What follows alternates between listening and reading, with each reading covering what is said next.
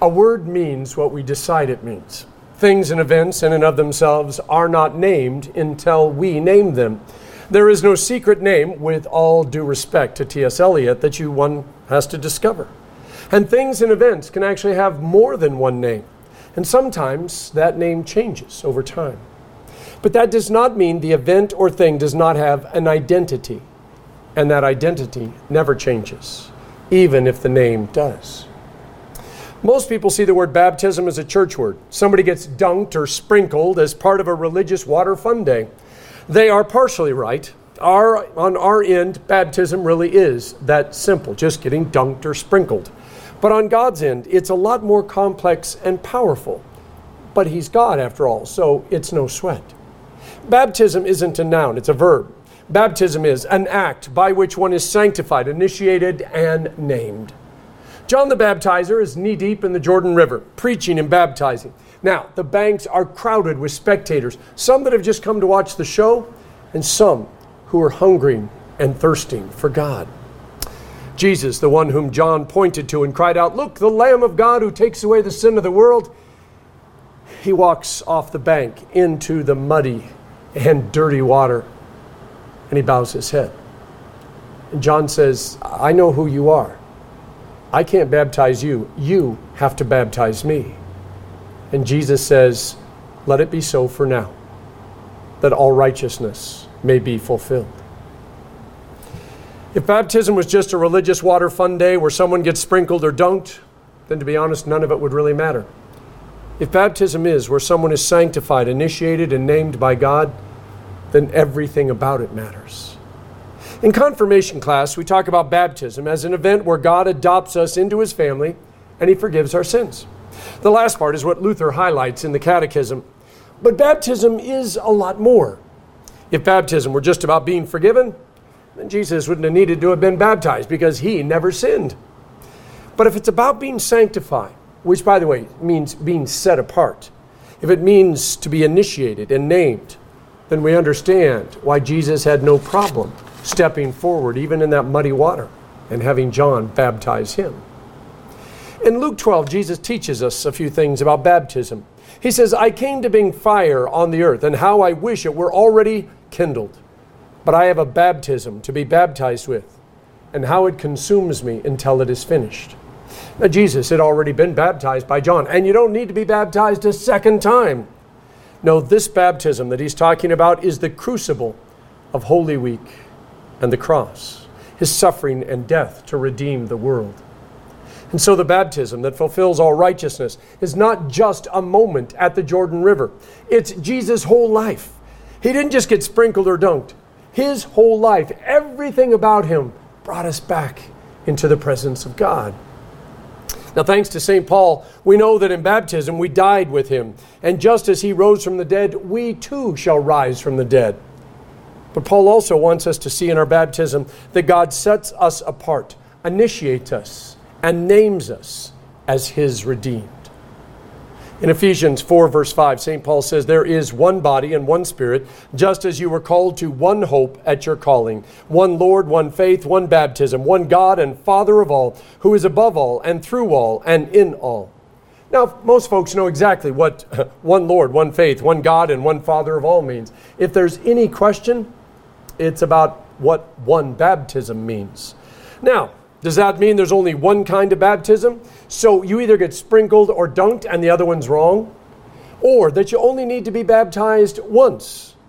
Or, and this is where Jesus' words are so important, is it that in His baptism, all righteousness was fulfilled?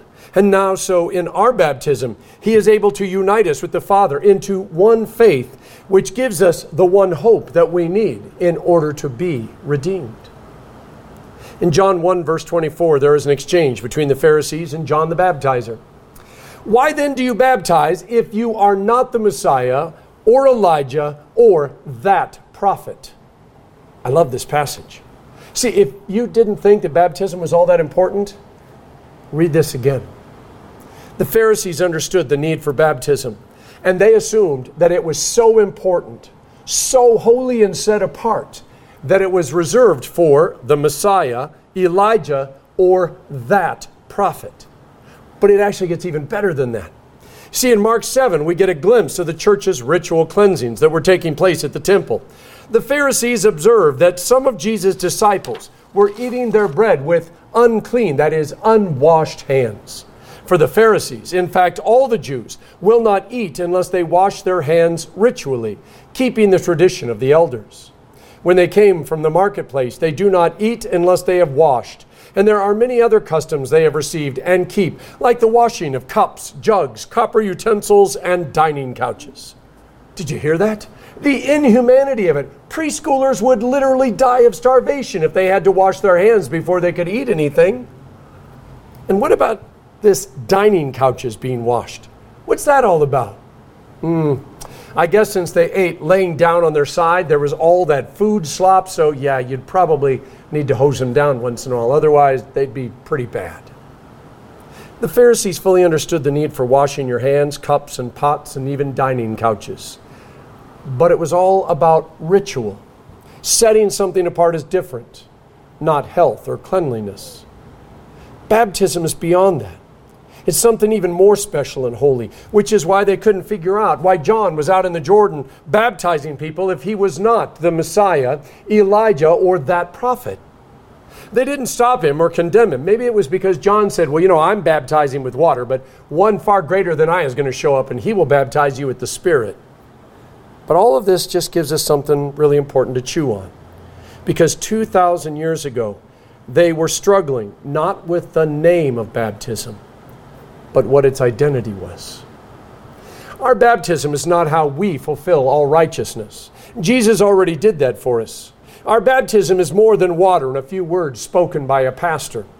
It is more than becoming a part of God's family. It is even more than having our sins forgiven.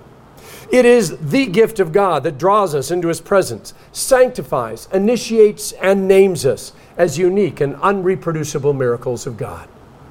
Our world is not good at understanding what sacred and holy mean. Sacred and holy means to be truly set apart. There was a time when people had Sunday go-to-meeting clothes. They ate out so rarely that it was a treat. They had plates and silverware that only got used on special occasions like Christmas or Easter. By the way, pig vacations, rare. Christmas and birthdays were about the only time when you got presents. And Sundays were set aside for God and family. Now, most of that is no more. And to be honest, it's not coming back. It doesn't take a sociologist to note as we made the holy and sacred ordinary, and we renamed them all so that they were very common. People lost sight of their identity and their worth. When baptism is just getting the kid done so mom will stop bothering you, instead of celebrating and embracing the mystical work of God in their life, it's like painting over a gold bar and just using it as a doorstop. Now, last week I noted we often turn gospel into law and grace into works. In Matthew chapter 5, Jesus says, "Don't assume that I came to destroy the law or the prophets. I did not come to destroy, but to fulfill. For I assure you, until heaven and earth pass away, not the smallest letter or one stroke of a letter will pass from the law until all things are accomplished." Lutherans are pretty specific about the reality, necessity, and how of baptism. And that verse that I just read, that gives us a pretty good reason why. Baptism is God's work, not ours. If it were our work, then it would actually matter how much water, who did the baptizing, and where the baptism was done. Now, if that were the case, if this was all about a show, then I would choose Acqua di Cristallo Tributo e Modigliani water. $60,000 a bottle. I'm not kidding, for 1 liter. $60,000. By the way, who's going to do my baptism? I'd want Charlton Heston, who played Moses in the Ten Commandments. But since he's dead, I'd choose Morgan Freeman, because he's played God a lot in several movies. And I'm thinking either the Holy Land or Dollywood as a location. And followed by an endless buffet from Chick-fil-A, In-N-Out, and Ted Drew's frozen custard. Let's face it, that would make a powerful statement. That would literally be the perfect baptism. I didn't get that, though. You see, instead, what I got was a Wednesday night at Prince of Peace Lutheran on Colorado Boulevard in Denver. It was my confirmation class that was watching while Pastor Sam and the vicar splashed water in my face. and spoke the words, "I baptize you in the name of the Father and of the Son and of the Holy Spirit." I do think my grandma took my sister and I to Baskin Robbins for ice cream on the way home. And then I had to do my homework. 500 years ago, somebody asked if their baptism was valid because it had been done in a Roman Catholic church by a Roman Catholic priest. And Martin Luther turned and he said, if the devil or his grandmother baptized you, as long as they used water and used the words out of the Bible, it is a valid baptism, and never be worried. Somebody else said, is it okay if the water is warm? And here's a quote from Martin Luther. Tell that blockhead it's still water. When John the Baptizer was told it was time to prepare the way for the Lord, he could have applied for the job at the temple baths where the ceremonial cleansing took place in very ornate fashion for those who could afford it. FYI, if you couldn't afford it, by the way, you had to quarantine until a set number of days. But if you were a person of means, you could circumvent the quarantining by paying the sacrifice, and then they had a special place to cleanse you so that you could get right back to life and not be bothered with quarantine. John didn't stay at the temple, though. It had all that gold and fanciness. It had all those ritual baths where the water was clean and clear. Instead, John went out to the Jordan River, where the sewers emptied into it, and the animals drank and relieved themselves in it, and the poor went to wash clothes and other things in it. Imagine calling people to a dirty, muddy river, telling them to repent of their dirty, muddy life by stepping into a dirty, muddy river and having whatever is floating by poured over them. And somehow, in a way that only God fully understands, they would be cleansed of every dirty, muddy thing that they had ever thought or done. The symbolism is rich. But how would you feel if you brought your precious little baby up to the font at our Savior, and you looked down into the font, that beautiful shell, and the water was dirty in kind of a brownish color? And you kind of looked at me, and I turned and said, don't worry about it. I got the water straight out of Colorado Stream right here behind the church. By the way, you got to know that stream was a favorite of the elite, and right down the road they had a special bath place that they would come to and rest. So I guarantee that this water is perfect, and you probably won't get leptospirosis from it. Do we honestly understand what baptism is? Would we rather have clean, purified water in a gold basin? Or do we understand that it's not really the water, but it's a God who loves us? You see, baptism is more than just a quick sprinkle and a reason to stop for ice cream on the way home. It's God wrapping himself around us, sealing us with his Holy Spirit, and marking us with the cross of Christ forever. You see, no matter where we go, no matter what we do, baptism allows us to still belong to God. Baptism is the specific act of God where he fulfills all righteousness. He pays for every single one of our sins through the life, the death, the resurrection, and the ascension of his Son, Jesus. And then he immerses us in his redeeming work, so surrounding us with his love and grace and mercy that Satan and hell, no matter how hard they try, the best they can do is get a fingernail or two on us. You know the message of John the Baptizer, making straight paths, leveling mountains, filling in holes? It can't be separated from the act of baptism. You see, on that day, muddy water and all, God announced he was on the move. And Satan and hell and anyone who stands against him better get out of the way, because he's not going to let anything stop him. No mountain or hill or valley or ritual or tradition is going to keep him from gathering his people, washing them of everything that is unclean, and sealing and sanctifying them as his own forever and ever. You see, God sees your life. He sees all of your life. He sees the valleys of despair. He sees the mountain where you crawled up on top and declared yourself to be better than everybody else. You were the king or the queen of all. He sees all the moments that you were so lost that you didn't even know which way was up. And he announces that none of that is who you are. It doesn't matter what names the world has given you. He knows your identity as a unique and unreproducible miracle. And he'll never forget that. He will not allow anything to stand in the way of his love. Oh, you can reject him. You can turn your back on him. You can allow the world to give you names or give yourself your own name. But that will not stop him from holding his arms out because that's how much He loves you. If there's one thing more than all the rest as to why I love baptism being all God all the time, it's because I know me, and maybe you know you. To discover that God's love for you and me is so great that whether we got baptized in a lake, a river, a small church, a hospital room, or a kitchen, if the water came from one of those $60,000 bottles of Aqua de Cristallo Tributo o Mogadilani or a muddy creek, if Charlton Heston or our grandma or some homeless guy did the baptism, it's all the same to God. He looks into our hearts and souls, and He calls us His own. He confirms our identity by naming us, setting us apart, and initiating us into a lifelong journey of grace that ends in heaven, where we spend forever and ever. For most of us, our baptism happened a very long time ago, and most Lutherans were so tiny they don't remember it. They just remember what they've been told, or maybe some pictures they've been shown. Luther said, every time you wash your face, think of your baptism. By the way, this is not to give us a warm fuzzy or a sentimental moment.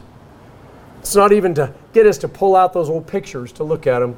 No, it is to remind us that the world we live in is not safe, that there are forces of darkness out there that want to undo us. But God isn't going to leave us to that. He claimed us and made us His own.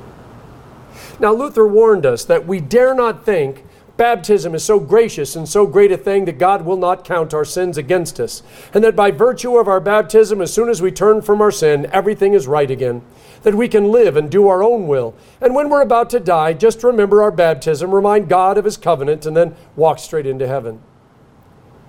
It doesn't work that way. You see, baptism without faith is worthless. Baptism without faith is just a sprinkling or a dunking with water.